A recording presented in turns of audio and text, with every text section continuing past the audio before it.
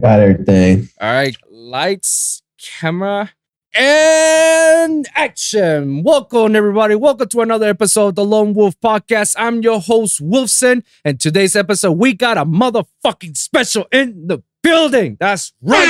This motherfucking guy is one of my closest brothers in the music industry. There's no other person other than this guy and a few others that we've been bringing on to the podcast show that I can trust, and we've been through together. I've seen this motherfucker ever since he was with me at school, graduated together, and I told him once that this guy was gonna be the next Skrillex, and he's already getting close to that top. All right, beware, Skrillex. He's on you, you know. Everybody, please say hello to my brother, the one and only best multi-genre and stiff Meister persona, Nitti Gritti. What's going on? Drop the air bombs. Let's go. What up? The best intro I've ever heard. That's insane. Bro, that's how we do it here in the Lone Wolv Podcast, man. When we bring a guest right here, I want that motherfucking energy, bro. I'm going to have like sound effects on every single fucking guest. You know, we'll get putting shots fired. We're having reggae horns. We're going to have the snake. What was it? The snake Metal Gear Solid. What was the sound? What? Yeah, like the... Yeah, I know exactly what you're talking about. Wow, I forgot about that game. That's crazy. Bro, when was the last time you actually played a video game like that? Don't you have like a bunch of consoles now? No, I bought a PlayStation 2 over quarantine. It was awesome. Best decision I ever made. Oh, that's what's up. What games you got over there? I bought the first one I bought was Midnight Club 2 and 3. Midnight Club like Dub Edition. Jesus. Remix. So good. And then I like Need for Speed Underground, Tony Hawk's Underground. What else? I got some crazy stuff because the PlayStation 5 came out and nobody could get it. And I was like, well, I'm going to go backwards. So I went back to PlayStation 2. I mean, that's the best way to do it. You know, everybody's paying $500 for a PlayStation and you're just like, man, $20 for this PlayStation 2, a couple games. Worth it. Actually, you'd be surprised. I got the fat PlayStation because they're more rare. And then like Tony Hawk Underground and Midnight Club and Need for Speed. Oh, Battlefront 2, Star Wars were all unopened in plastic. They were like $100 each. Nani? What? Because they're so rare. If you get like an unopened PlayStation 2 game, it's so rare. So I was like, yeah, let me get the new one. Nani? Crazy. And that's the only PlayStation 2 games you got available right now? No, you can get whatever you can find, you can play. But I just wanted like the ones that I wanted because they're really popular. So it was like tough to find like any cheap ones because everybody like holds on to them. So it was pretty crazy. Well, I mean, you're in luck, my man, because I actually have all my PlayStation 2 games. So if you ever want to play Metal Gear Solid, all the Metal Gear Solids that I got on PlayStation 2 and shit, I think I got some fighter games too. I don't know. I know I got a lot of Konami games. Oh, that's dope. That's dope. So, you know, it's all I got to do is just drop it off to your place and, you know, enjoy your free time with video games, man. Yes, sir. I mean, then again, I say free time whenever you got a free time because according to many people, you don't have a free time. Is that correct? Depends. Now that shows are coming back, it's less. It always gets less and less. How was it with you before the whole thing got shut down, you know? I mean, it was a lot. It's like, you're exactly like you're saying, you don't have much free time. I balanced it pretty well. None of my team or management would ever let me overdo it, but it still was like a lot, you know what I mean? So it was kind of a cool year off to just like do whatever I wanted.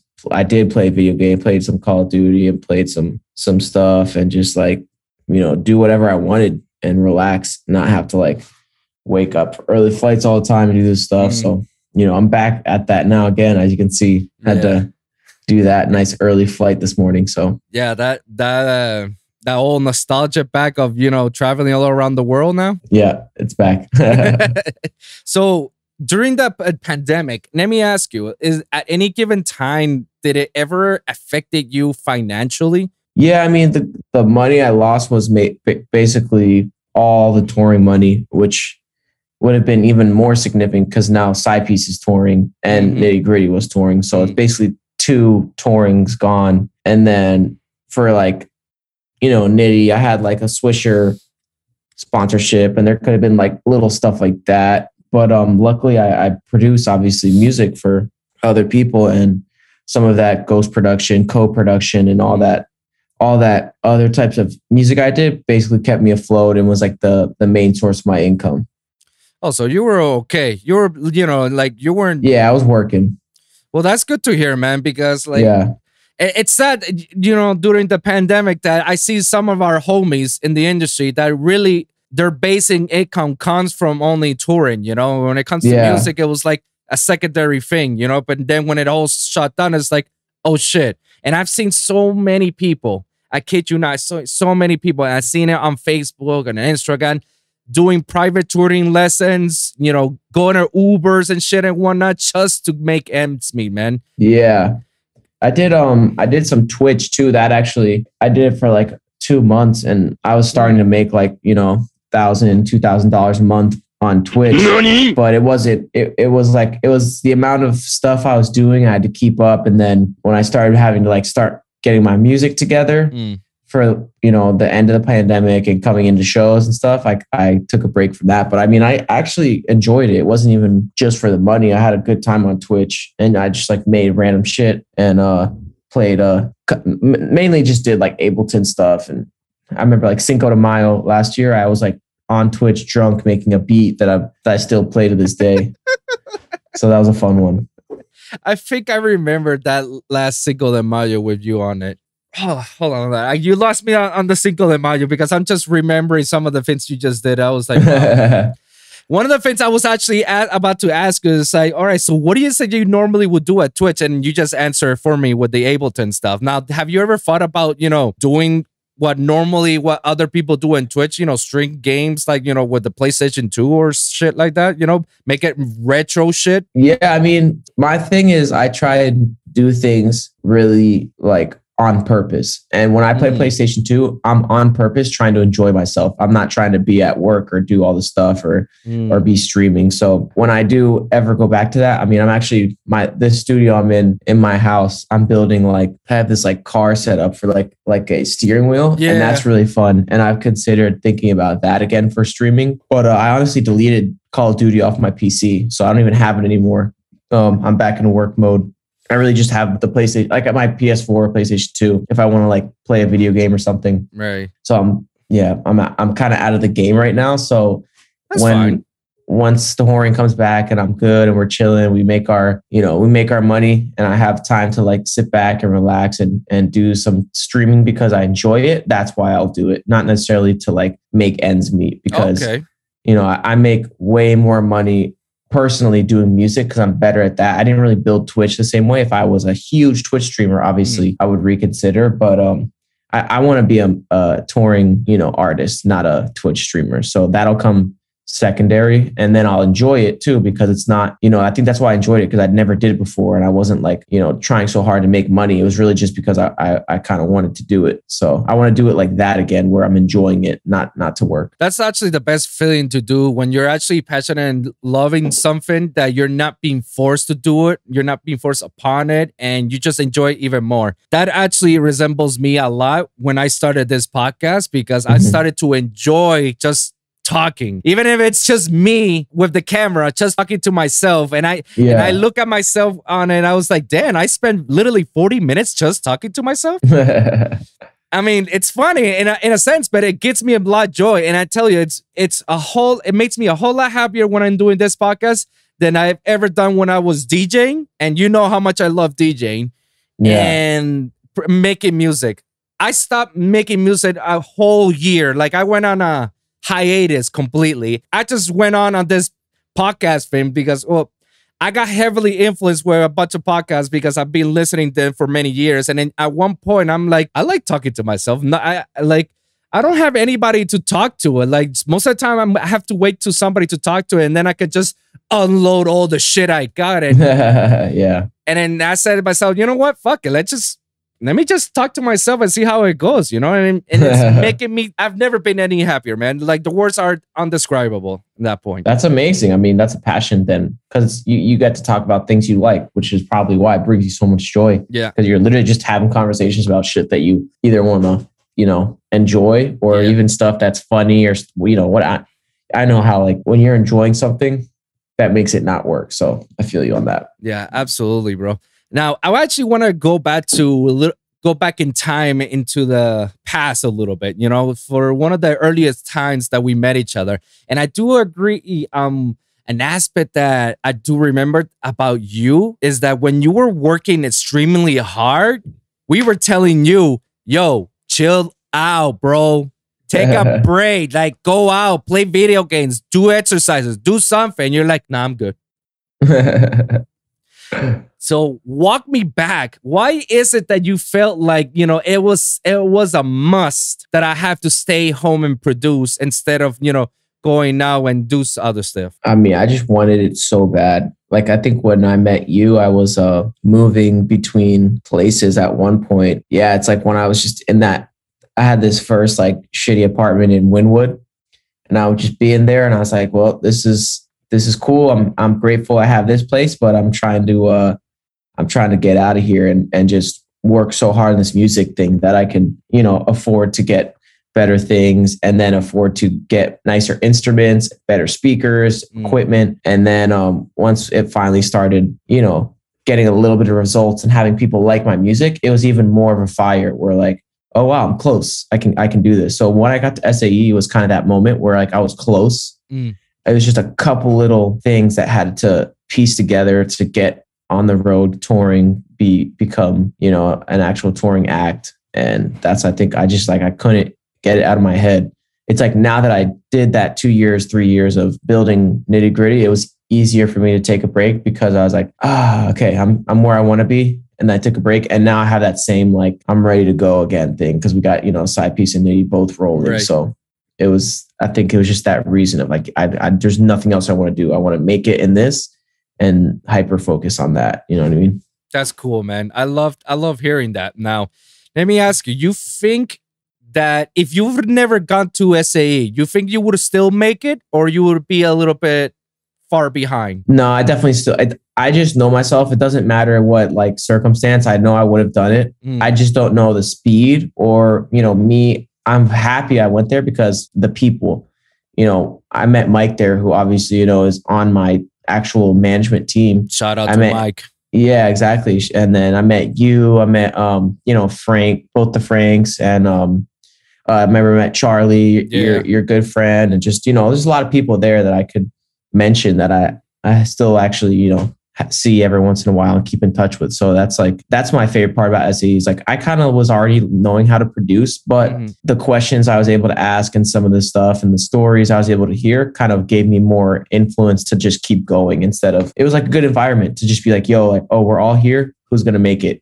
I want to be one of the people that makes it. You know what I mean? And you were definitely one of the people that made it. At least I'm not capping. As I was looking back at our graduation, out of all the people that we do know, only few that can top of my head, I know they made it. You are definitely one of the highest ones, like the top notch that actually am like you are like, oh shit, this guy's like that level, you know?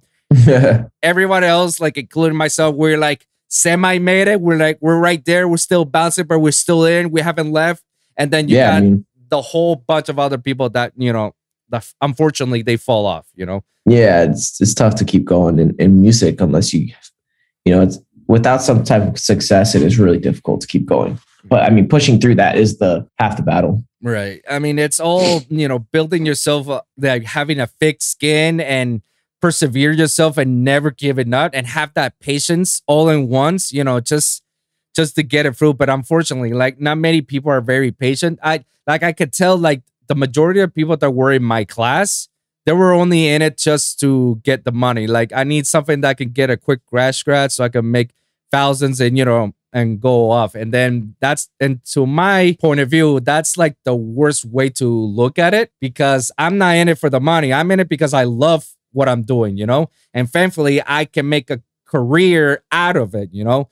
But all these people, they all just, you know, it's sad. You know, it's sad like they're in it for the wrong reasons. And I always tell people, it's like, guys, if you're not passionate for audio or music or even video in that regards, then the industry is not in it for you because anybody can just make a beat. What makes yours stand along with, you know, the thousands that are in quote unquote competition with you, you know? Yeah. Now, I do remember that when I met you, I was in house. I was in that big room fever era, when that was out. And when I met you, you were like literally the only one that was into EDM in general, in music. Yeah. Because anybody else that I can ask, everybody's like, nah, we're into trap or hip hop or rap. It's like, fuck me. And, I can't ask for feedback. And then you came out of nowhere and then you gave me some feedback. I was like, who the hell is this guy? I want him. I want to be his BFFF. And, it ended up being, we're BFFFFs for life, But I remember that you were originally by your name. That was your stage name. Ricky Mears. Yep. So what actually led up for your persona from being Ricky Mears to Nitti Gritti? Like, how did that go? It was basically just a brand like reset where like I never really discovered the like voice, I guess, for the Ricky Mears stuff.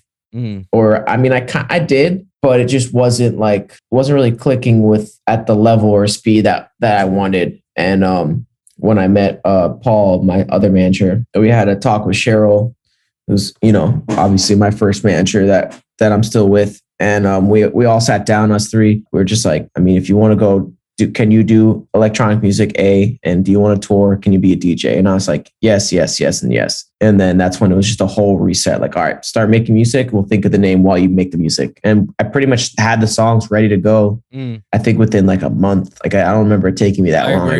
I made like 3 songs. Yeah. Once we had the name, it kind of just started all clicking, got the Instagrams, got the Twitters. Like I remember when all that shit was at 0 still. So it's funny how like going from like I remember being so like, I was like, damn man, I had like 9,000 followers on SoundCloud for Ricky Mears and I had to start all over. And like, it's like funny to think that I really like cared about missing out on that when Nitty's like way bigger than that now. So like it didn't even matter, but it's funny because I was like scared to like let go of my first project, but it obviously it worked out. And now the same thing's happening with Side Piece, like where we built it from 0 and it's already, on its legs. And it's like, you risk it. You're like, all right, can we really do this? And then when it pays off, you're just like, wow, I can't believe we put our mind to something and it kind of came to fruition. So that was what happened with Ricky Mears. The other cool thing is like, I finally now have a purpose for it and it's going to be like a whole different vibe of music. So that is going to get rebranded as well. I don't know when, but I have like literally music video shot and like 10 songs of a whole new style of it. Of Ricky Mears? Yes, but it doesn't sound like what it used to sound like. It's very different. Really? Yeah, they're tentative. Not all of them are finished, but there's I guess the closest thing I could say is like maybe mixing like the Arctic Monkeys with like 2 Feet with like a little bit of electronic stuff, but like very like rock, like more life. Yeah, I mean, I don't know. I guess I'll just have to like show you eventually because I'm not releasing any of it super soon. Yeah, I'm really excited for it, which is good because it comes full circle that the thing that I put on my real name, like Ricky Mears, had to have been something I'm super passionate about and has nothing to do with anything. Like, like Nitti Gritti is me just trying to be a fun ass DJ and have a good time. And Side Piece, we're making house music. And then Ricky Mears will be just exactly whatever I want in my head with the rock stuff. That's what I'm allowed to make. So there's no like, not that there's really many like blocks for Nitti because I can make anything as well, but we're kind of cracking down on that as well. So I can continue to like, build on some of this stuff. But yeah, eventually I'll have that passion project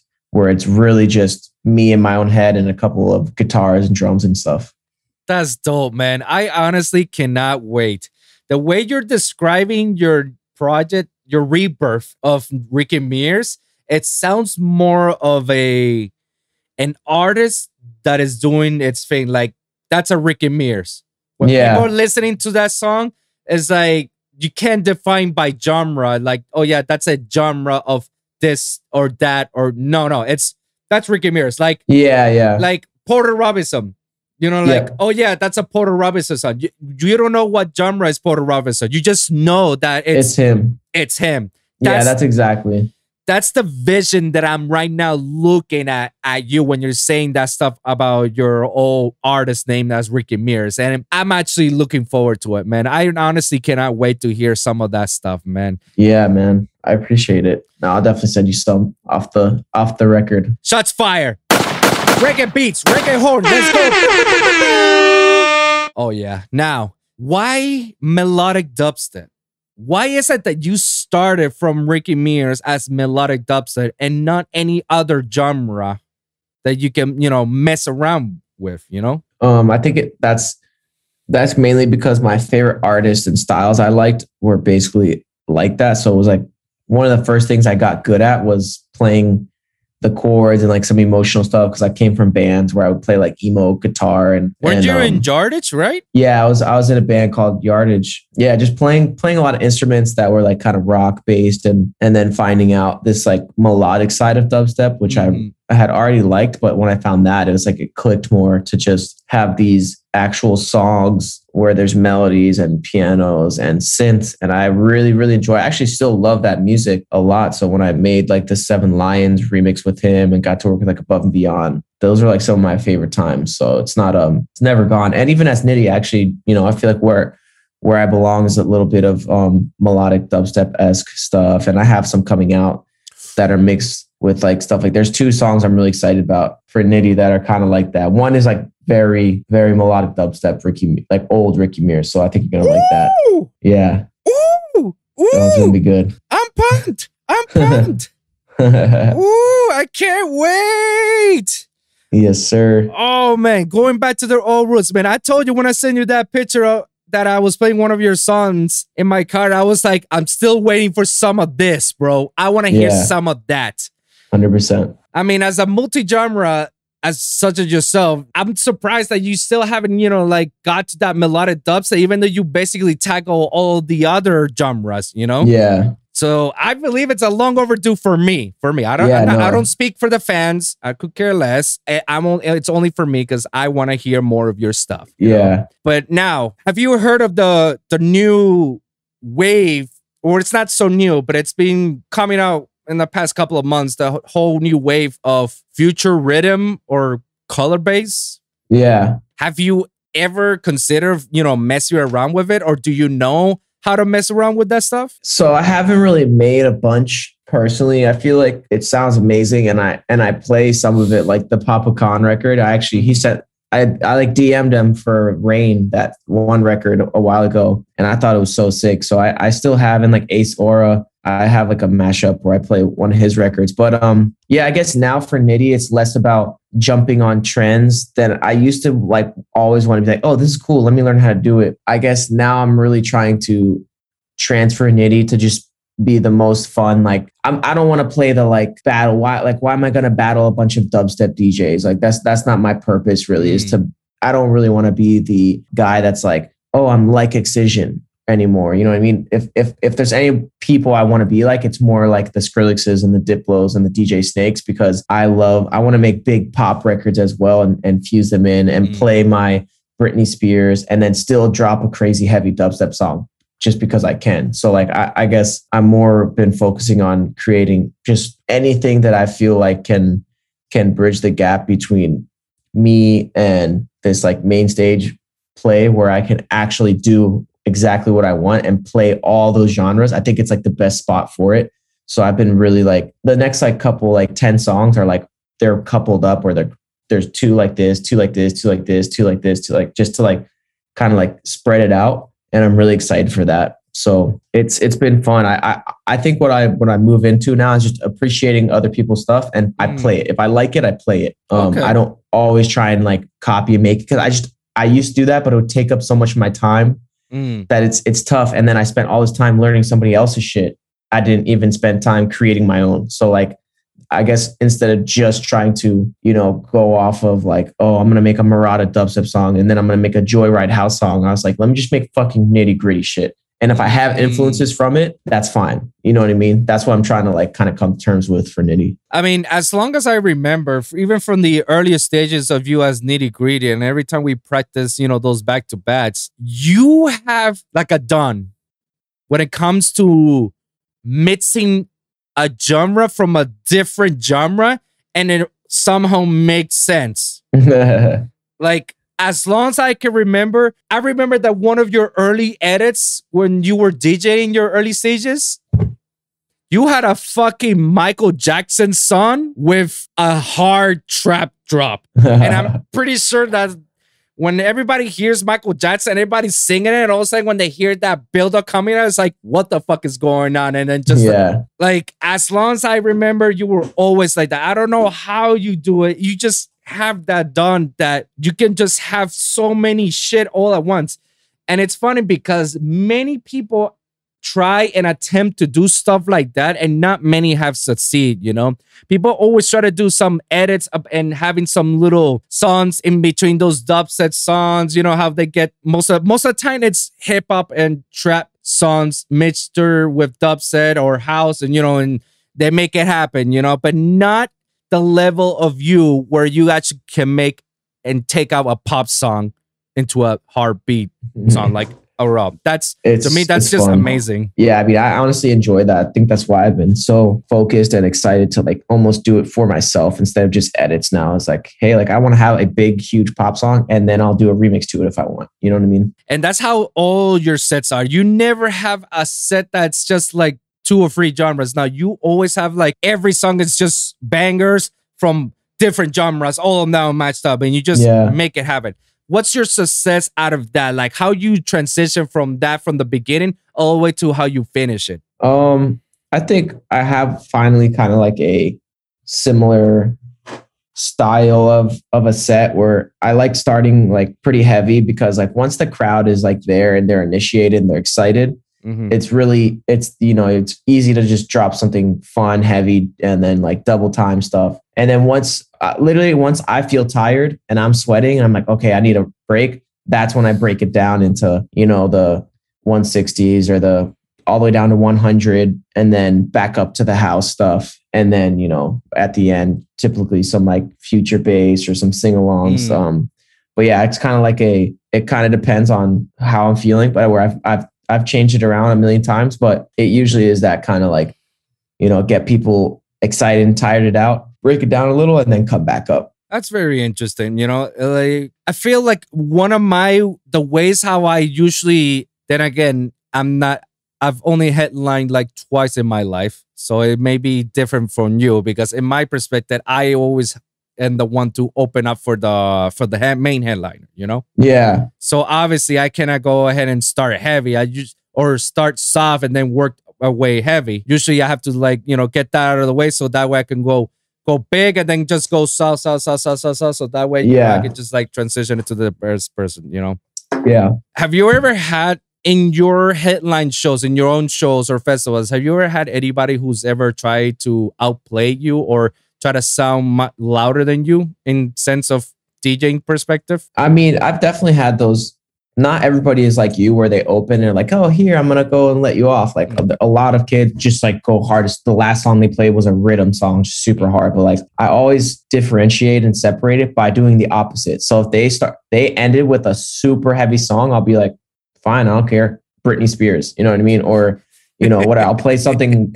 Like I have so many intros. Like I have like Frank Sinatra, or like, I don't know, like the most random intros, like a Kanye song, like something to clear the air. Like you just listen to a bunch of like, you know, half mediocre rhythm. Let me just relax your taste buds for a second. Cause like, it's more about the separation. I like for people to be like, whoa, what's that guy? Why did he play that? And then go fuck him up and play my hard shit. You know, at least there's a breather. So I don't even care who's before me. I found ways to make it, you know, okay, that, you know, okay, that's fine. You can play as hard as you or soft, or if, you know, if they did do it, you know, in a more like soft way and they were like cool about it and played some house and maybe some twerk or whatever, then I'll just be like, all right, cool. You set it off for me. I'll just go hard immediately right now.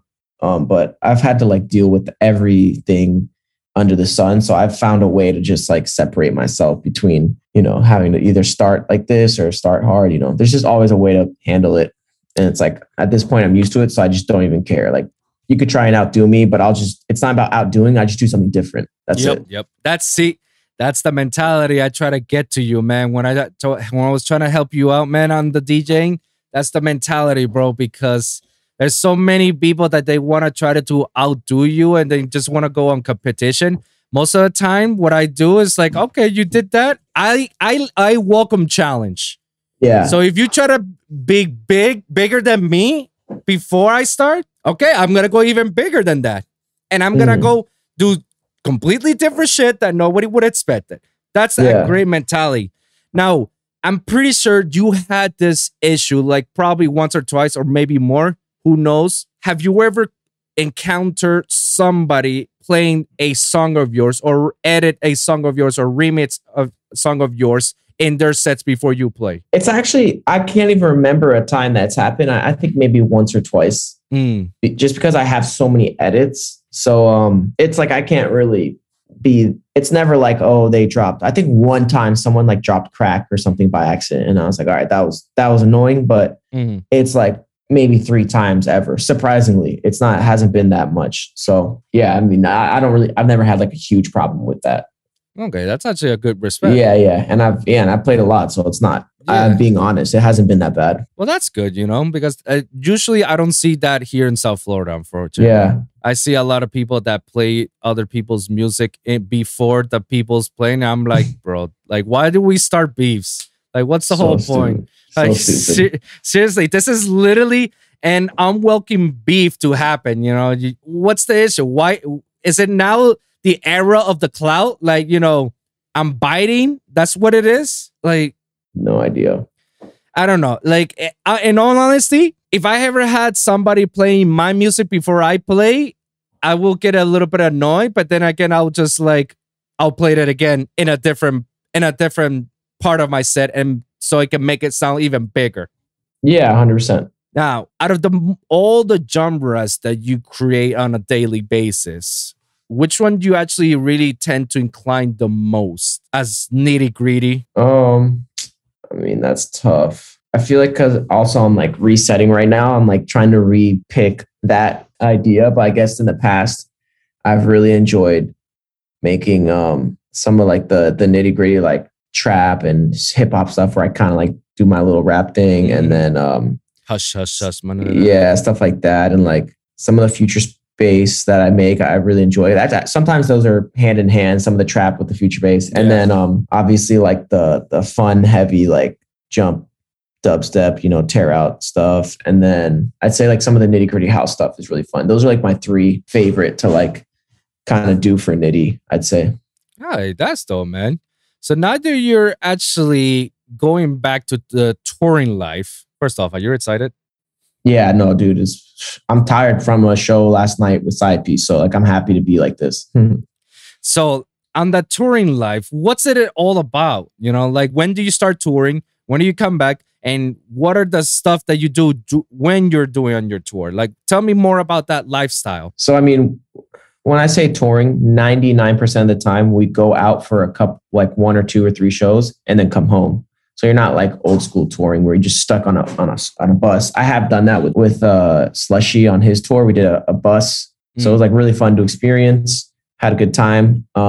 Pretty tiring, but most of the time, when stuff will come back, it'll probably be like, okay, you have this Side Piece show, this Nitti show, and then you go do 2 or 3 shows on the weekend, and then you come back home, and then maybe 1 week it'll be so far away in LA, so I go work in LA in between, and then I do 2 weekends in a row. And then if I'm in like Australia or Asia, I can do, like a whole 3 weeks or 4 weeks because you're trying to knock out all the tour at once. Right. So yeah, it's basically going to be something similar to that again, but now there's like an added project. So it's going to be, not hectic, but a little bit more with Side Piece added on. Yeah, no, it's going to be fun doing just all the old stuff that I was able to do for Nitti, and then having something new with Side Piece is going to be great. And then, yeah, also creating the whole new vibe for Nitti is going to be half the battle as well. So I'm excited to like try some new sets.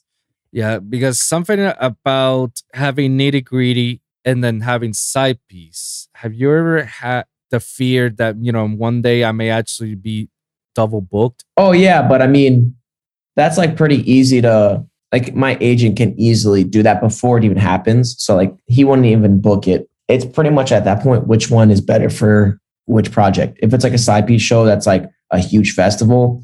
and the Nitti show is in like a club, probably take that. Or if it's like a side piece club show and it's like we've already played there or whatever, and then the Nitti show is in a big market, like I have to play like a good LA show back or a good, something. It's just really dependent on that. So I leave that up to my team. I mean, they know what they're doing, so I don't think we're gonna have any issues with that. No, of course. I'm just saying because like the way I'm looking at you're already climbing up the ladder and getting to that status of the DJ Snakes, the Diplos, and the Skrillexes. Like you're getting to that ladder. Most of the time, these guys are on a yearly basis. I remember Skrillex when I had those 5 minutes of conversation with him, which was like wow to me. He told me that he has like out of 365 days, he has 300 shows, and sometimes are in the same day. Yeah, so they just like go, all right, did this show, fly to another show like that. Mm-hmm. Have you ever had a plan in case that ever happened? Like, I'm just speculating, but I'm just saying, it's always good to be prepared for whatever throws at you. So if in case of something like that, have you guys ever thought about that or planned something about that? I mean, the way it's set up, it's already like ready. Like we already are super, like my whole team has an entire, lock on it where I get the schedule, put it in with the agent, and then book the flights, get the hotel. It's like, it's already like set up to do that. So the more shows added, obviously a little bit more busy, but the whole infrastructure of my team is already perfectly running and set up. So it's going to be, normal for us to do it. Obviously it's not easy, it takes more work, but that's what we're prepared to do. We did it before. So now we're just adding on a little bit more work to it. But I think it's going to be, we're prepared for it for sure. That's good to hear, man. Now, I want to shift a little bit from the touring aspect of, are there times during your tour that you actually eat or have a decent sleep or drink, or do you actually drink as alcohol during your tour shows? Yeah, I mean, nothing like crazy though. Like you gotta basically, the way I look at it is I try to like, when touring's crazy, I try to only, if I'm gonna have a drink or do something, it's only on like a show occasion or something. And then when I come home, I try and like chill out or vice versa. Maybe if the show, like sometimes me and Jeremy just don't even drink. I take the bottle home and I just, collect my 1942, whatever, no problem. And then like yesterday I worked out before the show. And so it's more of a balance, like being healthy and working out and getting sleep. Obviously I didn't get much sleep, but the other two I did decent on where, I just had, 2 or 3 drinks, got home, kind of took a nap. We had the workout, had some good food, nothing crazy. I don't really after party or do a bunch of drugs or, do all this stuff while I'm on tour anyways. So I try to just balance it because I want to be able to play 300 shows a year and not die. So if you're like going crazy and partying every single night, like that's too much. You know what I mean? Like I remember when we first like got on Delta and got like the upgrades to first class from our like, what's it called? Like all the like the tiers of Delta on the flights. Once we got to like Diamond, there was like free alcohol on the planes. And we would like, in the beginning, oh man, we would be like, oh, this is lit. We would get drunk on the plane. It was so fun. It was so fun. And then now, like, I can't remember the last time I drank on a plane. Cause it's like, you get to the point where like, all right, you got to decide, do I want to be drinking this much or do I not? And like, obviously you don't want to be doing that. So like, it's free and we can usually if we want, but like now I save it for like, if we're going to Asia on a really long flight, we'll just both, drink a bunch of like red wine on the plane and watch like Godzilla or, something with a bunch of movies. Whatever has like a bunch of movies in a row. Just like you have to watch like 4 or 5 movies just to get to China. It's crazy. Jesus Christ. Golly. It's like what, like 12 hours? Like a whole day, right? Yeah. Well, that's only one flight. There's usually 2 or 3 flights. So like you get like the big one is usually like a big 12 to 15. And then you get like a 3 and a 4, something like that. Yeah. Fuck me, bro. Yeah, it's crazy. How you managed to do that? I just got used to it. I mean, it was a lot in the beginning and and you're just on a plane for so long. But I mean, I've done it a bunch of times for Australia and Asia and Thailand. So it's not the funnest thing in the world, but you get used to it. Now, does that take a toll out of you? Let me rephrase that. I'm sorry. Has it ever take a toll out of your physical body and your mental health overall? I mean, I'm pretty like resilient, I guess, from being excited to do it and already be there, that I was like, I was prepared for it. The only mental health thing I think is that when you get there, you're just like so tired. You're just like, I call it like travel depression. It's like, I don't struggle with that a lot. I tend to, keep myself in balance and talk to anybody if I need to. But like, there's like a whole nother random one where you get there, you're like, wow, why am I even a DJ? What am I doing? Like, you're on the airplane, you're like, fuck this is pointless. So that's just like a whole, homesick thing where, like, to me, there's no, like, I've been in a lot of places and I still love America. I still love coming home to Florida. It's just my favorite place to be. So, you get that like homesickness. You're like, I just wish I was at my couch doing nothing right now. Yeah. You know what I mean? So that's really the only like the travel like bug of like, you're so dead tired. You're like thinking about being not tired on a couch in your house.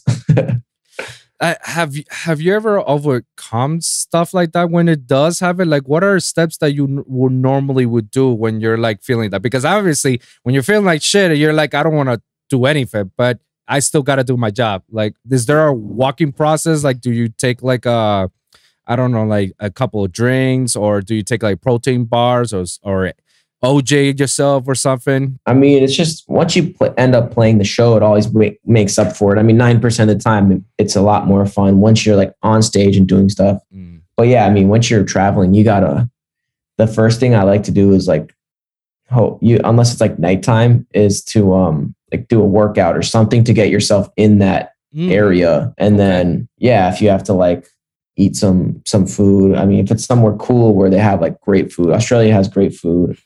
Yeah, it's kind of just getting yourself planted in that place. Like, eat something there, do a little workout, take some time to relax, watch something, don't like work for a second, and then try and get into the space and acclimate, I guess. That's good, man. That's good to hear, bro. Because the reason I bring this up is lately we're seeing a lot of our homies in the EDM industry who are suffering from mental health, man. And you have to raise awareness and all this stuff, because just recently, rest in peace to IO Garrett Lockhart, man. Yeah. I read the report of the reasoning why he passed away. Everybody had the mentality that, it's because, he was sad and he took his life off, it was suicide. The coroner said it wasn't from suicide. It was actually cardiac arrhythmia for such a young age like him, But he said that the cardiac arrhythmia came from mental health. Yeah. Because he was just mentally exhausted. Super stressed all the time, anxious, yeah. Yeah. So all that contribute to his death. Like he didn't die of overdose or suicidal thoughts or any other stuff, that how many people were just spreading those rumors like that. No, he actually died of an unfortunate natural cause of death, contribute from, all that stuff, And it's always good to talk about that sort of stuff with, with artists such as yourself, that you're touring all the time. And, these are the type of stuff that you want to keep an eye on. And you also want to keep aware about it, not just, for yourself or for others or for me, but also for our listeners, our fans. They need to know this type of stuff. Any fan that wants to be an up-and-coming producer, or up-and-coming artist, they want to be the next superstar. Like, this is the type of stuff in which we let them know. It's like, hey, expect some of this stuff, because it's not that mentality that, don't worry, I'll be fine. Like, no, it does happen. Like, it's gonna come eventually, and you need to take some certain steps for you to prevent some of that, or not, maybe not prevent it, but take measures to combat it. So it doesn't affect your entire livelihood, The thing is, how you are like deep down inside is gonna come out. That's what it is. It's kind of is like somebody being sober and then having a drink or whatever, and they kind of, their inner stuff comes out. Yeah. It's very similar to becoming like famous in a sense. I don't, whatever word you want to use, but it just brings out, because you're so publicly there. So then you're trying to put this persona up, but then you need to let yourself out in certain ways. So whether it's the good and bad things, they're going to come out, and they're going to affect you more than you think. And there's two struggles: the come up struggle, when you're actually, like for me, I had more trouble before I made it. Actually, I don't know if it's opposite for me, but I it's a little bit different for me. I was more down when I was like making music earlier, because I wanted it so badly and I didn't have it yet. So I was like frustrated.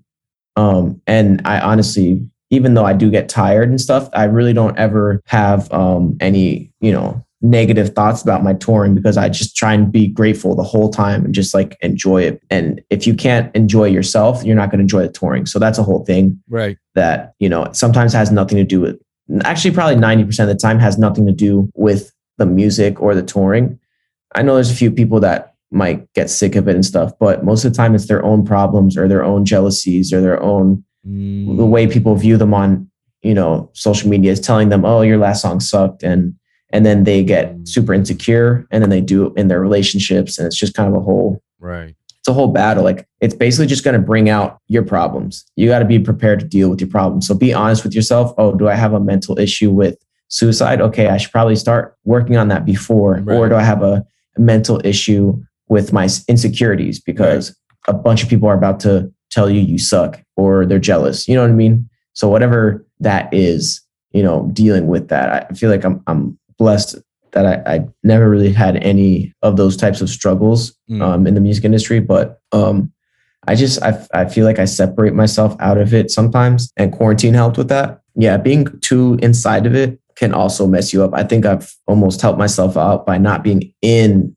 the industry so deep that's like, those are my only friends. This is my only thing. This is like, you know what I mean? It's nice to have like outs into, like, I love cars, and I have that as an out, or, like you said, video games, or Legos. Just Legos. Yeah. Just things where I don't pay attention to, the dubstep community or this community. Right. It's like, I just don't, as much as I love it, that kind of culture and the negative stuff about it, I just don't involve myself at all. Like, there's nothing you can tweet at me all of quarantine ever that's going to affect me.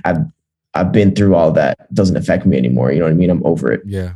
Preach, man. I'm very happy to hear that stuff, because not many people are like you, that actually don't really care what others think about. Like, people sometimes are too sensitive, and sometimes the littlest thing you say on social media and they go off, like. Yeah, it happens every day. I mean, I'm not immune to it. I still have feelings about it, but I try my best just to not worry about it. Yeah.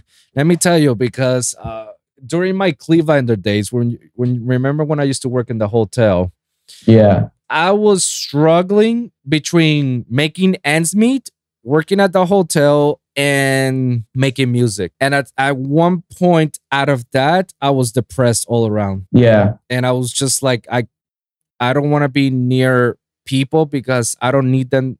It's not that I need them to feel sorry about me. It's just I do not want to bring this negative vibes that I have, because I'm most of the time I'm just positive vibes to everybody. Let's be helpful. Let's be thankful for everything. Positive. But I was fighting my own demons within myself. And it was very hard, especially during my come-outs. Didn't make it that far, but thankfully I was able to release some stuff and work with some people and work with talented people from different levels, in some shape of ways, But I had that battle, and I think maybe I was a little bit immature in a sense, I had so many people talking shit about me, even behind my back, even in front of me, without even me realizing it, which is like, wow, that you be talking shit about me in front of me. And just sometimes it's like, that puts me down, that's like, what did I do that I deserve this shit? So it's just like, it's some inner shit that I was dealing with, man. And at one point I thought I was just gonna give up with not with life, no, with music overall.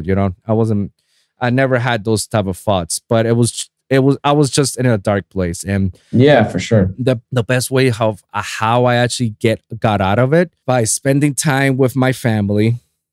that helped me a lot with those family activities that I had with my cousins that here in South Florida. Yeah. Because I'm from Puerto Rico, so everybody from my family is there. The only people I got here is just my cousins, which like 3 people, Yeah. And they got their own lives. So in a way, I was kind of alone, so I didn't know where to go. So whenever they got some activities, man, that helped me up a lot. Another thing was going to these trips to, go to fucking Orlando, the feet parts, go to the water parts, going to Comic Cons, like SuperCon and New York Con and San Diego Con, like all that stuff.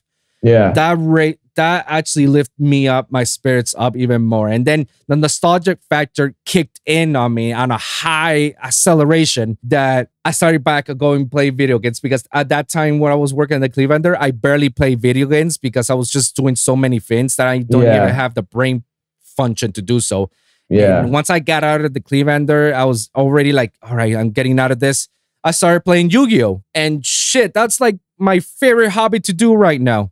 Yeah. I have so much fun because I remember when I was a kid playing this type of cards, and then now I'm just like having fun. And ever since then, I'm just like so vibely, so happy. And then I got so many good ideas. I'm just coming up with certain stuff, So one of the things that I do tell people is like, when you're feeling like gloom or down the lumps or are in a situation like this, try to recognize it. Seek help from somebody. Like get somebody that's close to you, talk to them, and do stuff that makes you happy. Like circle back. Let's go back to the beginning. What was the first thing that made you happy? Oh, was this? Well, start doing it.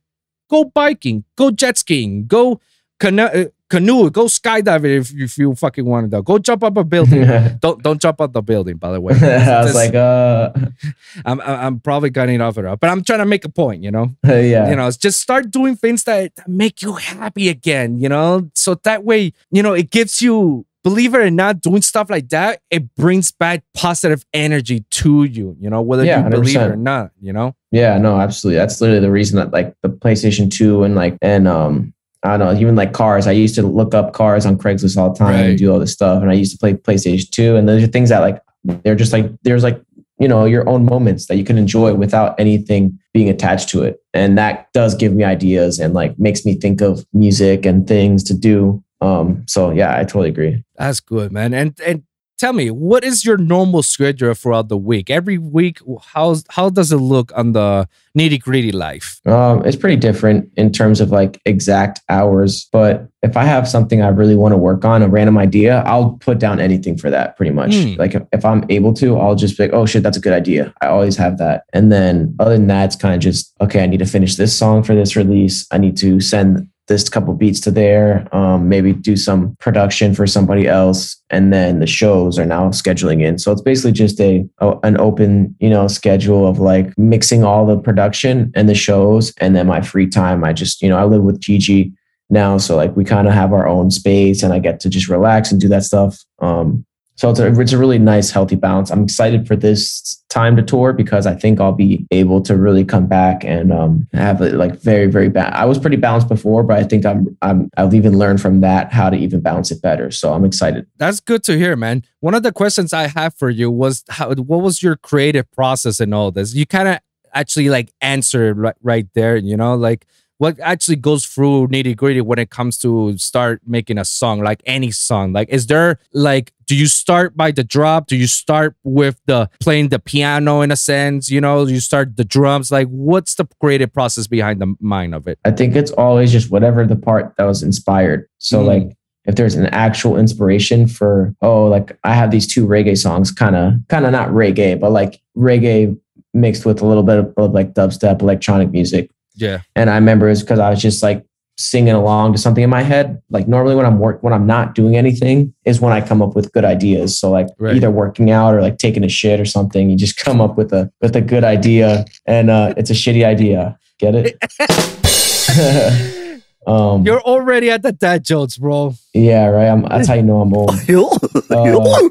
It's usually when you're doing something other than music. Not every time. Sometimes I sit down and I do a song and I make a good song. That happens too. But I'm so open to any version of it. Whenever it hits me or comes in or I get an idea, that's when I strike. When it's hot, when the oven's hot, I go in and I cook. You know what I mean? I'm not like, sweet.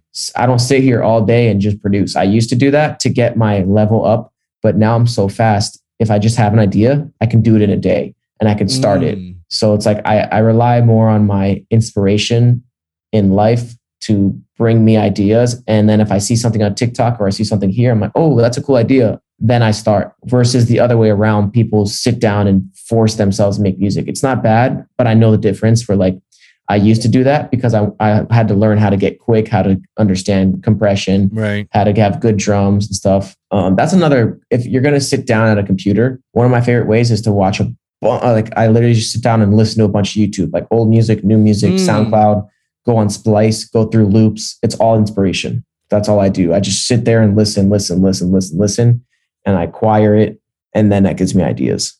That's actually pretty good advice, man. And it's a good thing that you actually let the people know, because sometimes, inspiration usually comes, and I usually tell this to a lot of people. Inspiration usually comes when you're not actually doing it, sitting down the laptop. Usually it comes out when you're doing something that you practice on it every day. So it's funny how the human body and the mind really works, because it usually comes when you're eating, when you're brushing your teeth, when you're taking in your supper. That's shit. Really common. It is. Really, I'm not gonna go beyond that, but yeah, example, taking a shit, showering, when you're driving the car, when you're doing something that you normally do, when you're exercising. These are like that stuff that you are programmed to do on a daily basis every day. You're already like programmed to do that. Yeah. And usually it's like you say, it's when those times that you usually do that, because you already set up. It's already automatic. Like your body does it for you. You don't have to think about it.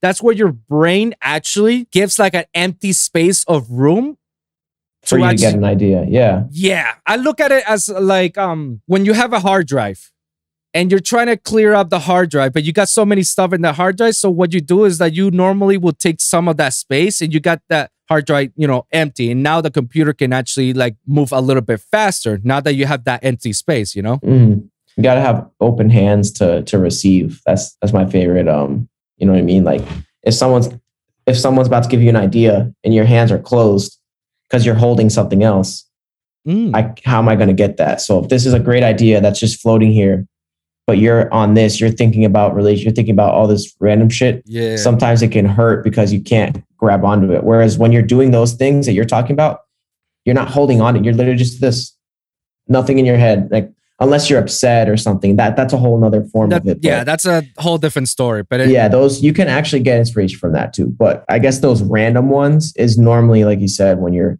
actually open and free and you're not, something just pops in there because your brain's like, well, I'm bored. Let's think of something. Yeah, exactly, man. You took the words out of my mouth. Thank you. Now, how normally does a song usually last when you say like, okay, it's done, let's go? Like, how's that? How long does it take you to finish a song that you've worked for this? Most of the time I can do the track within a day or two, maybe 3. Golly, you're a fucking Terminator. Jesus. The thing is, like, getting vocals and features is usually the harder part. Okay.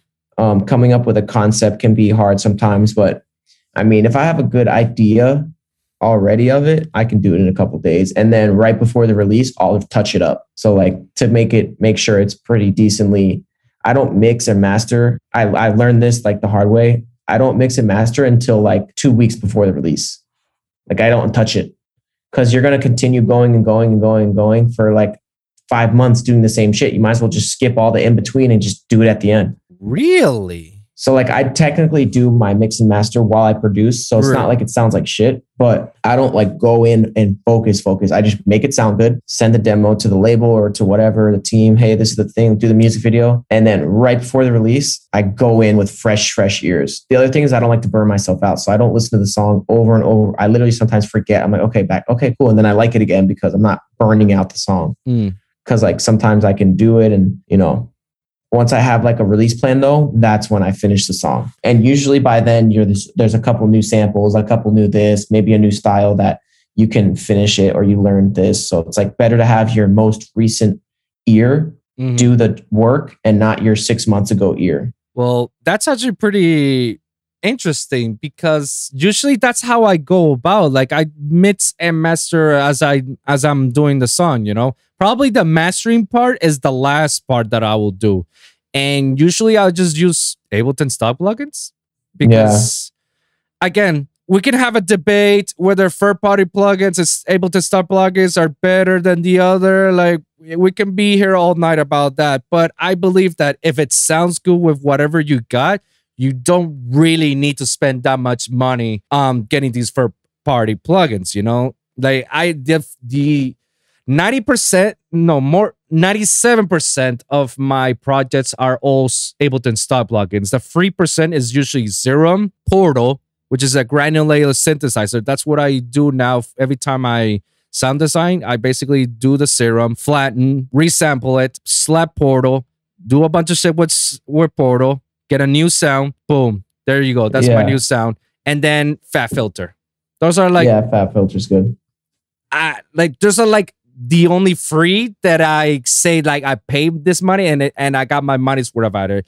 Ozone, I stopped using Ozone for a while because it got to a point that I wasn't doing much, and usually my project sounded better with the stop plugins than it was with the Ozone. Maybe Ozone would have gotten a little bit more detail to it, but I feel like somehow it kind of end up with the same results in a way, I guess, if you know what I'm trying to say.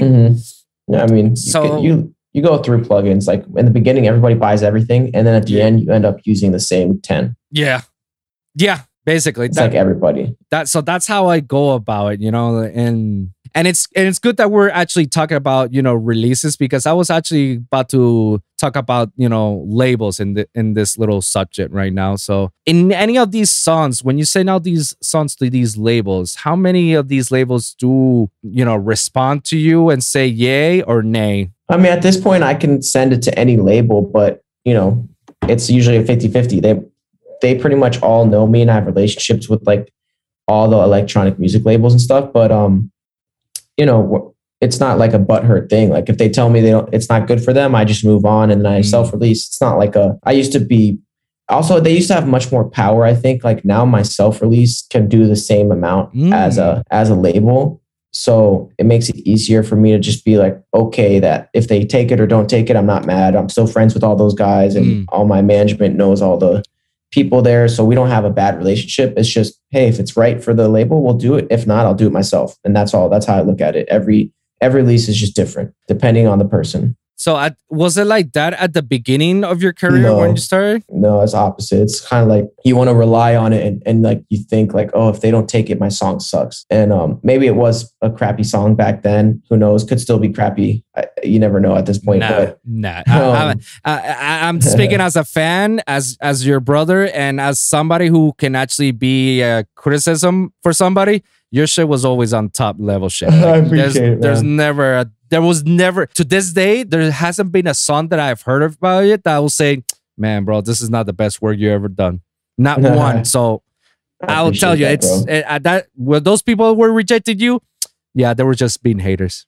No. I mean, it happens. You change, and once you learn the process of what a label does, you realize, oh, they take the song, they package it together, send it out, get some people to run some playlists, and it's just a whole thing. Once you understand what it does, you get a better relationship, because you can be like, hey, I can do this by myself. Then once you do it yourself and you have some success, then they come knocking and they come back, and then you can decide, like, you know, I remember I did like a spin in talent pool years ago, and then I just was like, God, they're never going to answer, blah, blah, blah. Did my own thing, built it up, and then, you know, I've released EPs and singles with them, and you know, it doesn't matter, you know.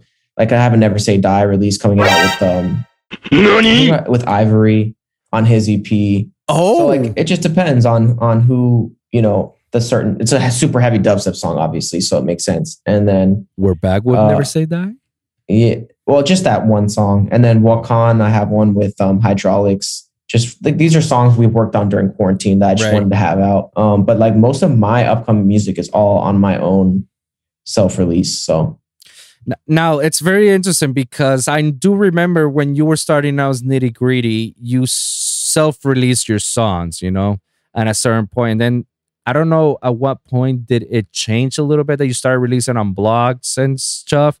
Now, what is your opinion about self-release as an independent versus releasing on a label? You just got to be prepared to put down the money and put the work in. That's really the only difference. The only thing a label does is they have more manpower and more money. That's the only reason you go to a label, is if they know what they're doing and they know how to spend the money and they know how to put their people to work. So if you have a team, or if you yourself can learn how to use TuneCore, how to properly send it to editorials on Spotify, how to properly distribute it through TuneCore, how to properly spend some money on ad buys on Facebook, Instagram, and Twitter, or whatever you need to spend your money on, you don't need a label. But if you're not used to all that, you're going to need to build that relationship with them and learn from them. And then, that's basically what we did.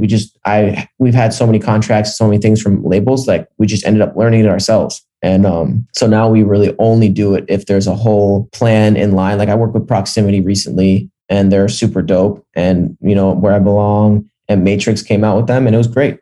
So I don't think one or the other is better or worse. I like self-releasing because it's a bit easier and you keep all the money too. Right. So it's nice when stuff like, my years ago, C'est La Vie, that EP with like 1125 and stuff like that. Like I still make, even though it's not the most streamed stuff, like that stuff still actually makes me more money sometimes than something like Crack, which was signed to Musical Freedom. Yeah, to Tiesto's. And I love that we released it with them. So it's not a bad thing, but just to go to show that when you own your master rights, you do make more money. So you just play it out. If one was to build my career and get association, I've released on Tiesto's label, he played it at Ultra, that's good for the brand. And then release on Thing, boom, you made more money from this. You gotta probably play both sides of the table, in my opinion, right now, to correctly learn how to navigate. You want to be doing both, in my opinion. If you can get a label deal that's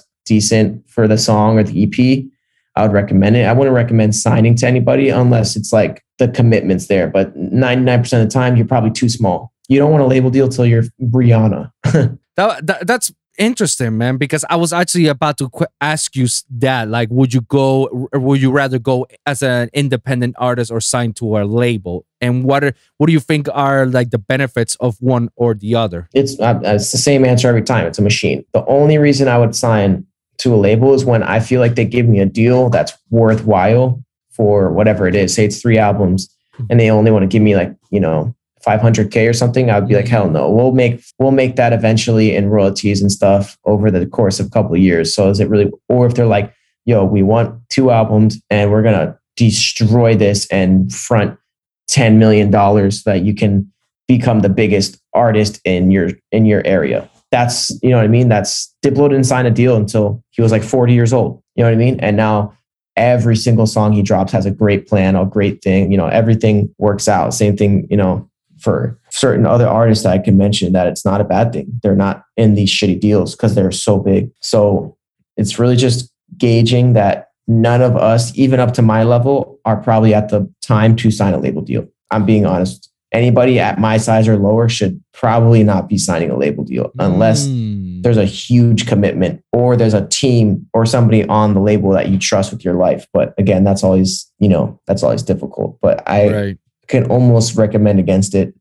Doing singles and EPs on labels, super smart. Builds your brand association. Right. You yourself signed to a label, you're never gonna get the full potential out of it unless they can guarantee building you, which is mostly none of us. There's no labels coming to us right now and being like, hey, we want to make you that. You have to prove it. You know what I mean? You got to be big on TikTok or be big on something. So pretty much a no from me to actually sign yourself 360 deal to a label until, you know what I mean? You're at that point where you're so big that you're going to get enough press and money for it. I mean, and most of the times when you're signing those 360 deals, sometimes these artists, it could be as big as you, they don't really read the contracts, or if they don't really read the contracts, their management team don't really know how to negotiate or. Well, I mean, yeah, you need a lawyer. You can't. Need a Managers don't read contracts. I don't read, I read them, but I don't understand all of it. I have to have my lawyer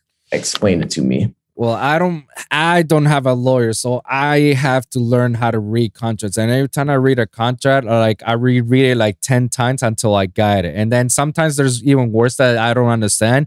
I will go to Mike or Cheryl, hey, what do you think what this means or so, And sometimes I go to Google and write, on these forums, these lawyer forums, and sometimes I go to the dictionary, like, what does this word mean? What this phrase mean and stuff like that. And I learn, and sometimes when you see stuff, that's where you gotta go back to. It's like, hey, I don't like this, this, and that. And that's how you form some stuff. Now, the majority of the people that we normally see get screwed over like 20 years later. And you still see them, still making music, all because of that bad 360 deal that they make. They get their money up front, realizing that that's not really their money. That's just a loan from the label telling you, like, use this money to build your shit. I mean, that's my point right there. Is if you don't even understand it, don't. Yeah. That's number one reason you're not in the position. You have to be so far along that you understand and take advantage of it. If you don't know how to do that, you don't do it. Yeah. No point. I agree, man. So let's go switch topics now from the label talking. And now let's go about what's going on around the music scene. Like, have you noticed a new trends, or have you noticed some new styles, some new waves, or how the people are reacting to now the music? Now that touring life is about to hit, like, now that the festivals are opening, like, what are the reactions to people? Because, in a sense, we're still in a pandemic. People are still not taking the vaccine, and people can get sick of COVID still in a way. So what are your thoughts of how, things are turning back to normalcy in a way? I mean, now that I'm playing shows again, it's kind of like I'm seeing it turn slowly. So it's been interesting to see who stayed relevant. That's the biggest change, is that, even everybody had a little downshift except for the people that had online presence. So it just further proved doing the TikToks and the Instagrams and doing social media helps music. That's just the main thing I think is going on. TikTok has literally changed the game for emerging artists. Half the people that came out new are from that app. So, you know what I mean? Like, there's just so many reasons to be doing social media and taking it seriously and posting on there and stuff. So I think that's like half the battle, is getting some type of voice on social media and building it up slowly. Because that's how fans are going to actually want to go see you and interact, is if they see something that they like from you already, then they'll go to your show. So I guess allowing people to have that connection, and it can be the music can be the content. It doesn't have to be dumb jokey shit. You can literally be posting raw clips and edits and little things, and people will react to that, and that can be enough. So it's not to say you have to like be doing TikTok dances or anything like that. You don't have to be corny, but you got to do something. Right. So I think that's the main thing, is putting it. Like, I've been actually working on a bunch of music videos. That was my favorite part about quarantine. I've never really worked on them, but now that we had so much time, I was like, fuck it, let's do this. I had a lot of fun doing it. And then, I feel like Nitti's like an interesting thing, because everybody in electronic music kind of had their like down moment. And now I feel like it's like a reset. Like, I get to reprove myself and like kind of imagine, hey, like, you know what? I'm booked at these festivals for a reason. Come watch my set and you'll find out. And then lead that into the next, version of Nitty Gritty and stuff like that. So I think it's just accumulated over the years to turn into social media produces pop stars and shit now. And if you can, fit in with just your music and be posting about that still works. You just really got to find a little bit of a niche group of your fans first, and then expand. It's really all it is. You get a couple people, expand on that, and then you just slowly build that. It's not changed. It's just where you go to get those fans. So right now it would be TikTok, and that's like a huge part of it. So yeah, I'd say getting on those platforms, it really is the biggest difference, in my opinion. I was actually about to talk to you about the whole marketing thing. Like, you basically I went ahead and answered my question before I even say it. So thank you. Oh, okay. Yeah. No worries. No, but I do want to say, like, is that what goes behind the mindset of when you're marketing yourself as a producer and as Nitti Gritti, you know, on any of these platforms? So I'm like refining it. I was just doing random shit posts all in quarantine, and there's some music stuff, but now we're back to the regularly scheduled programming. So to me, it's just looking the part. You know what I mean? Like, I want to tour the world and be a massive DJ that plays main stages and this, like, that's what I want to be. So to look like that, I portray myself on social media as that because I enjoy it. That's what I want to do. So I feel like you also have to want to do it, or else it's going to be really tough. You know what I mean? Like, I literally enjoy playing those types of sets. I don't want to just play all rhythm and all dubstep and just be banging my head the whole time. I actually do enjoy playing mainstream music. So it's not a hard thing for me to act that part and dress with some cool random clothes that I like that are colorful, or some random shit, have some photos, some raw clips of me actually doing a heavy song or actually doing a single, things like that. It's just work. People don't like to admit that social media is work. They just think it's secondary, but it's not. You put time and effort into it every single day. And that's the best way to pair it with music, because then people have an identity to match it with. And people almost like the identity more than the music sometimes. So I think that's why it's like, a Marshmallow thing. It just almost doesn't even matter what he releases. Yeah. It's him. Yeah. You know what I mean? And I say that in a good way, honestly. No, of course. But I mean, I remember when you started off as you wearing the bunny suit. Yeah, exactly. That shit was fun to me. I still have that suit. Well, you should wear it sometime again. Pull it out. Yeah, I mean, that shit was fun. It's like I enjoyed these fun like shows and partying and doing it in my own way. I feel like it was just different for me to do it because I enjoyed it. So if you can find that type of voice and you're more dark or you're more this or that, that's fine. You got to lean into it. You know what I mean? I feel like I am the more like crowd pleasing, having fun with everybody, not just one single person. It's like, I'm like, okay, if you're not dancing, I'm going to get you next drop. If you're not dancing, I'll get you in 20 minutes. If you're not dancing, okay, let's try that. You know what I mean? Like, that's what's really fun to me. It's kind of like why I like the whole, I guess, main stage idea, is because it's almost like a challenge to me that I'm going to try and win the whole crowd over. You know what I mean? That's wild, man. I like that. Man.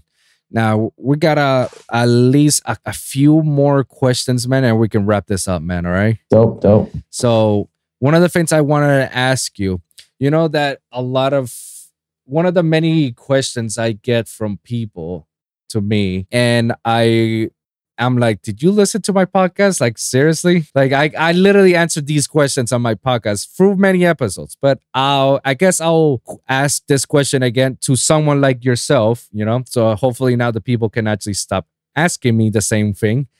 When you're like the whole term of writer's block, when you have the writer's block, what do you do? Should you go out and do other shit outside of your normal norm to get off that block, or should you just like stay and produce and do stuff that's related to you producing, so that way you can get that writer block? Or you don't believe in writer's block? I think I know writer's block exists. I just never consider myself in a writer's block because I think you have to really give up on yourself to have it. Really? I don't have that capacity most of the time. Like, if I'm giving up on myself that I don't feel like I can make music, I don't even try. I'll take a day off. I don't think forcing it is ever healthy, but I almost never have that, because that has happened where I'm just like, all right, today's not the day. I'm just not going to do it. I've done that before, but I don't consider when I sit down and I'm kind of feeling a little inspired, and then, when you're like, oh, this sounds like shit, that type of writer's block. Not being good at putting your ideas down doesn't mean you have writer's block. And I think a lot of people in electronic music confuse that. They're like, oh, I have writer's block. I'm writing crappy dubstep. And I'm like, maybe your dubstep is just crappy. It's not writer's block. You wrote what you wanted to write. Your idea was crappy. Like what you not your idea was crappy. Your execution was crappy. You know what I mean? And people would rather blame it on writer's block. I'm telling this super harshly because I don't think anybody talks about this, but like, your writer's block might not be writer's block. Real writer's block is not what most people experience. To me, a real writer's block would be John Mayer going in the studio and not being able to make something that he likes, which is like, put it on that level. One of the best musicians alive. Whoa. Not being able to do it, that's a writer's block. But if you're just not that good at music yet, which is fine, I don't think you're experiencing writer's block. I think you're just still learning how to put your ideas down in a good way. I don't think it's writer's block. That's the main thing. And to get out of that, Quote unquote, that type of writer's block, yeah, that's a whole different thing. You literally have to get better at making the technical thing. So recording yourself, right, or compressing your vocals, or picking the right drums and sounds, which is half the battle, where I don't know many people that get writer's block once I feel like they actually are good at putting down ideas. That's when I'm like, okay, maybe you really do. Like somebody like, like one of my good friends in dubstep, Kyle Company. Like when I see him tweet, Kyle. when he has like a writer's block, I'm like, that's a real writer's block, because he knows how the fuck to put down any idea. He's that good. But that is the version of writer's block where you're just uninspired and you got to take a day off. Chill. And then for that, I would always say same thing. I sit on YouTube and I watch music videos. Like I like being stimulated. Instead of just listening to the music, sometimes I watch the video, or sometimes I just listen to the audio, or I watch some other random stuff, or then I go on Splice and just listen to stuff, or I go on Spotify, listen to the charts and see this style, that style, this. And then another good one is listening to music you like. So if there's a song that you actually enjoyed back from when you were a kid, like a Blink-182 song, just listen to that for a second and listen to something that was not writer's block. And then, one of those things is going to get you out of a real writer's block. Because once you're experienced and you know how to get down good ideas, let yourself do a random idea. If you're like writer's block in dubstep, go to trap. If you're writer's block in trap, go to house. If you're writer's block in house, get the fuck out of EDM music and make a country song or a pop song, or try and force yourself to get out of your habit. You know what I mean? Because I just think people got to be honest with themselves and not blame being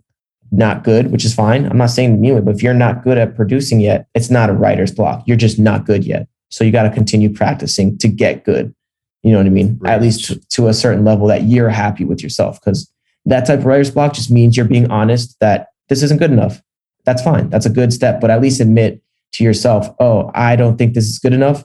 It's not a writer's block. You know what I mean? There's a huge difference. That's good, man. I couldn't have said it any better, man. That's good, bro. And people need to listen to this part because, I guess it falls down at the fantasy versus reality aspect, whether you're fantasizing like you're making the hottest shit and reality is hot shit in a way, I've done it too. So it's not even, if it makes anybody feel better, that still happens to me this day where I make something and I'm like, this isn't writer's block. I just didn't make something good.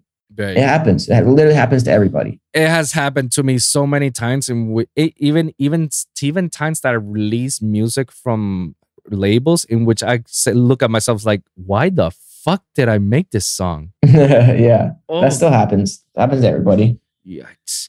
So when it comes to actually sound designing, where do you stand on it? Do you think sound designing is a luxury, or do you think it's a necessity as a producer? It's definitely a necessity, but another myth buster is how to sound design. Most kids in electronic music think that it's sitting on Serum and going like this until it sounds good. That is one form. That's one form of sound design, but people don't understand that audio manipulation, taking a one-shot sample or a loop and sound designing that is also sound design, or recording a vocal and doing something with it is sound design. Taking like all that stuff is sound design. So like just because you might not be good at watching somebody make a dubstep sound doesn't mean your sound design is bad. You might be like, I always felt like I was better at sound designing like in drums and in audio and stuff. And then once I started getting better at Serum, I was like, okay, no, I have a good hold on it. I can still find my way around it. But most of the time I don't sit there making growls anymore or anything like that. Right. If I have to do it, I will. But 90% of the time I can find a way to get something out with audio or something. But it's still important, I think, to learn it. I just don't limit yourself to think, oh, I have to make the craziest Serum sound. Sometimes there's easy ways to manipulate audio into really cool sounds.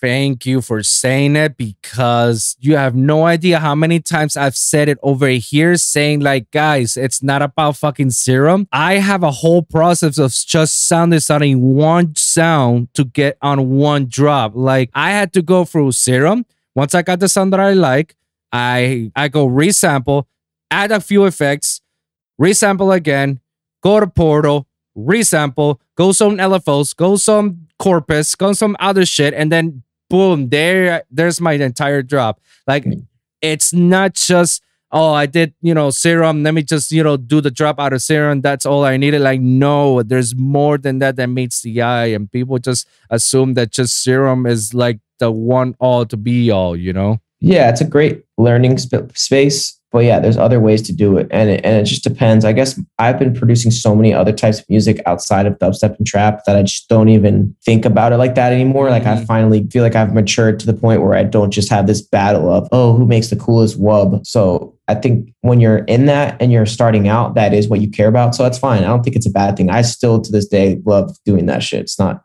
like I don't enjoy making super crazy, weird, heavy dubstep and trap sounds. It's super fun. But I guess you get to a point where when you want to expand, and if you've already toured playing that music for years, you're like, okay, let's try something new. You know what I mean? Mm-hmm. So that's another writer's block thing, is trying some stuff that's not like that. You know what I mean? Now, what do you go about when it comes to collaboration? Because I feel like sometimes collaborations sometimes it may be something that can enables you and push you forward. And sometimes it could be a huge anchor to you in which you're not going anywhere. What's your thought process about that? So there's only two ways I collab, and it goes like this. Either I have an idea that I love so much and I imagine somebody making it better, which is, so like, for example, the Ivory song, right, that I started, I had a vocal with Shaquille O'Neal, and it's this crazy heavy dubstep, but I was like, man, he's heavier than me. I need this motherfucker to go even crazier than what I did. So I sent it to him like with the first intro, the vocals, the first drop and stuff. And then he sent me back some dope added horns, some stuff like that. And then a whole new second drop. So it was like the perfect, like I like having an idea of what I want first and then sending it. And then vice versa. I was like, hey man, if you need me to work on something, I'll be billed on that one. So he was like, oh yeah, I have this idea. It's super heavy dub. So I was like, yeah, I'm down for that. So I just, same thing. He had more of the idea, and then I did the second drop. And then he even messed around with my second drop crazier too. So when you have the idea ready to go, it's easier. Those are like my two favorite ways, is when somebody sends me an idea that sparks something and I'm like, oh, I can do this. Or when I have the spark, I know this person will kill this. That's like my favorite two ways. So what the two times that I've sent you a song that you were down to collaborate, is it because I had an idea that you were like, holy shit about it? Yeah, 100%. There's always like, oh, that's a sick idea. I bet I could do something cool to it. Fuck, bro. I should have released those songs when I had the chance, man.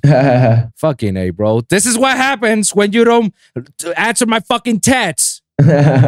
Anyways, guys, don't worry about it. I'm not screaming at him. This is just little beefs that me and Nitti have on a occasional stuff. Good thing we're on Zoom. I'd be getting punched. Yeah, you ain't getting my punches. I mean, you may be bigger than me, but don't let my fattiness fool you. All right, calm down. Bájale, you know.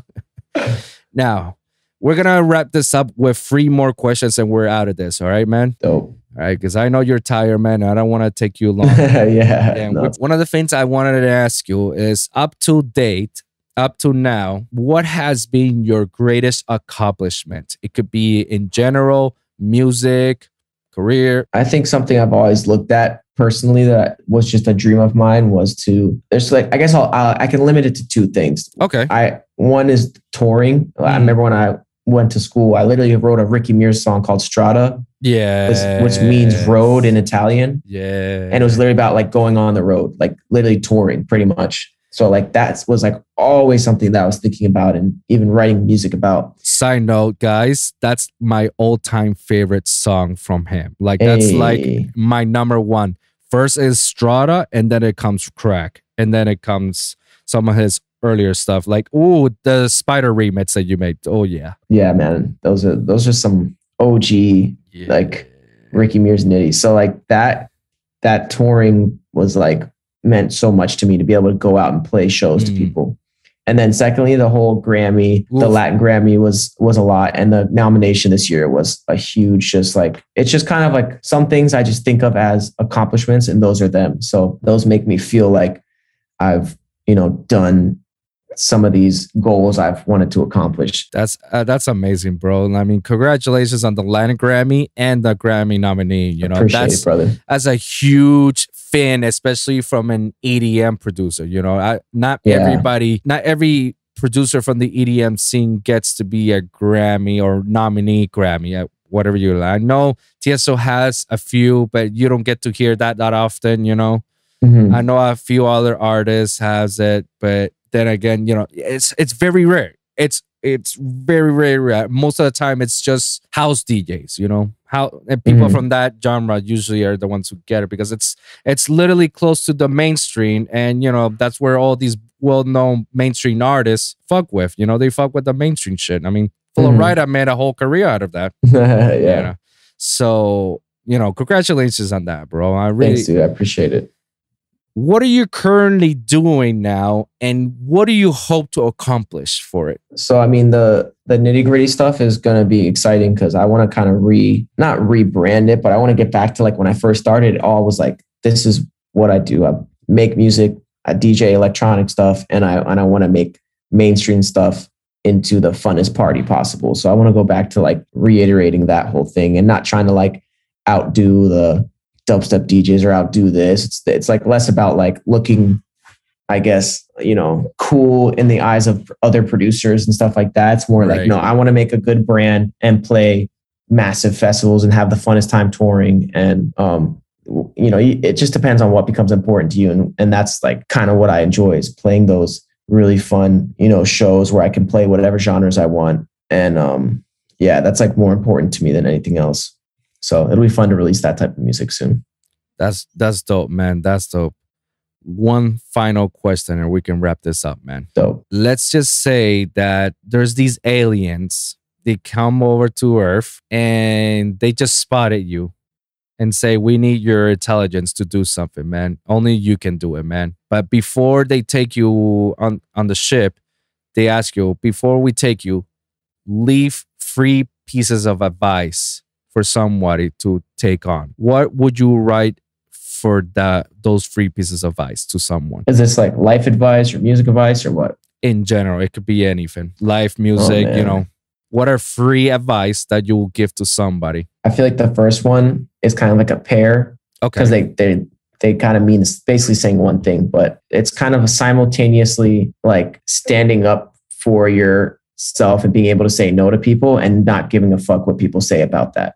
That alone is a huge, like, being able to tell people, no, I don't like that. I don't want to do that. And I'm confident in that decision. And I don't care what you think about it. Because a lot of people, I've done it before. I try to please everybody and say yes. And I wasted a lot of energy on that. And I'm a lot happier just being honest. Like, hey, no, I don't really know you that well. I don't want to hang out. I'm sorry. Like, I don't have that much thing, or hey man, I like your music, I don't want to collab right now, or like just, and then having people like come at you for reasons of, oh, you changed or this, and it's like, I know I haven't changed. I'm just learning to not overextend myself. I have a close knit group of people, and that's all I can really, you know, rely on. So that's definitely a huge piece for me. I'd say the second is actually impossible one, but getting as close to possible of, you know, being open-minded and not judgmental to like every single person, treating every single person, you know, as an equal. It's difficult. But yeah, I think that's a huge one. And then lastly, I mean, just doing something that you love. You're not going to enjoy life unless you do that. I think those are the 3. If you're not enjoying something, you know, there's literally no point to living. So if it's at least you're doing some of your time, I'm not saying everybody has the luxury to do it 100% of the time. Right. None of us do. Even I don't enjoy sometimes parts of my job, but as long as the majority of my time, or at least some of that time, is spent doing something I love, that's makes it all worth it. You know what I mean? Yeah. I 100% agree with you on all those aspects, man. And I liked the second one a lot, you know, because in today's world, it's very sad, you know, and I feel like that's the missing piece from everyone, you know, the missing to understand each other, you know, not being open-minded. I feel like that should be like the biggest thing you should ever be as a human being. Be open-minded, learn to understand each other, learn to understand each other's pain, because that's how we can understand as a human, you know. And if we understand each other's pains, I think the world could be in a better world, a safer world, I guess, you know. But I feel it's not impossible. I feel it is something possible. It's just, it takes time. Yeah. It's unfortunate, but it takes time. It can happen, you know? Yeah, absolutely.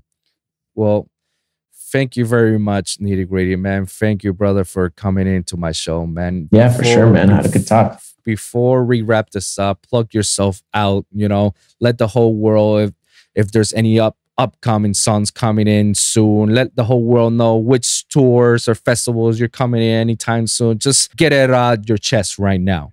Yeah, I mean, I got a bunch of new. I don't know when this is gonna air or whatever, but I just released a remix pack for "Where I Belong," and I have that new song with Timmy Trumpet. Yeah, we got so many. I have a collab coming out soon with Valentino Khan. Me and Wookie are gonna play SMF. There's a lot of fun things coming up.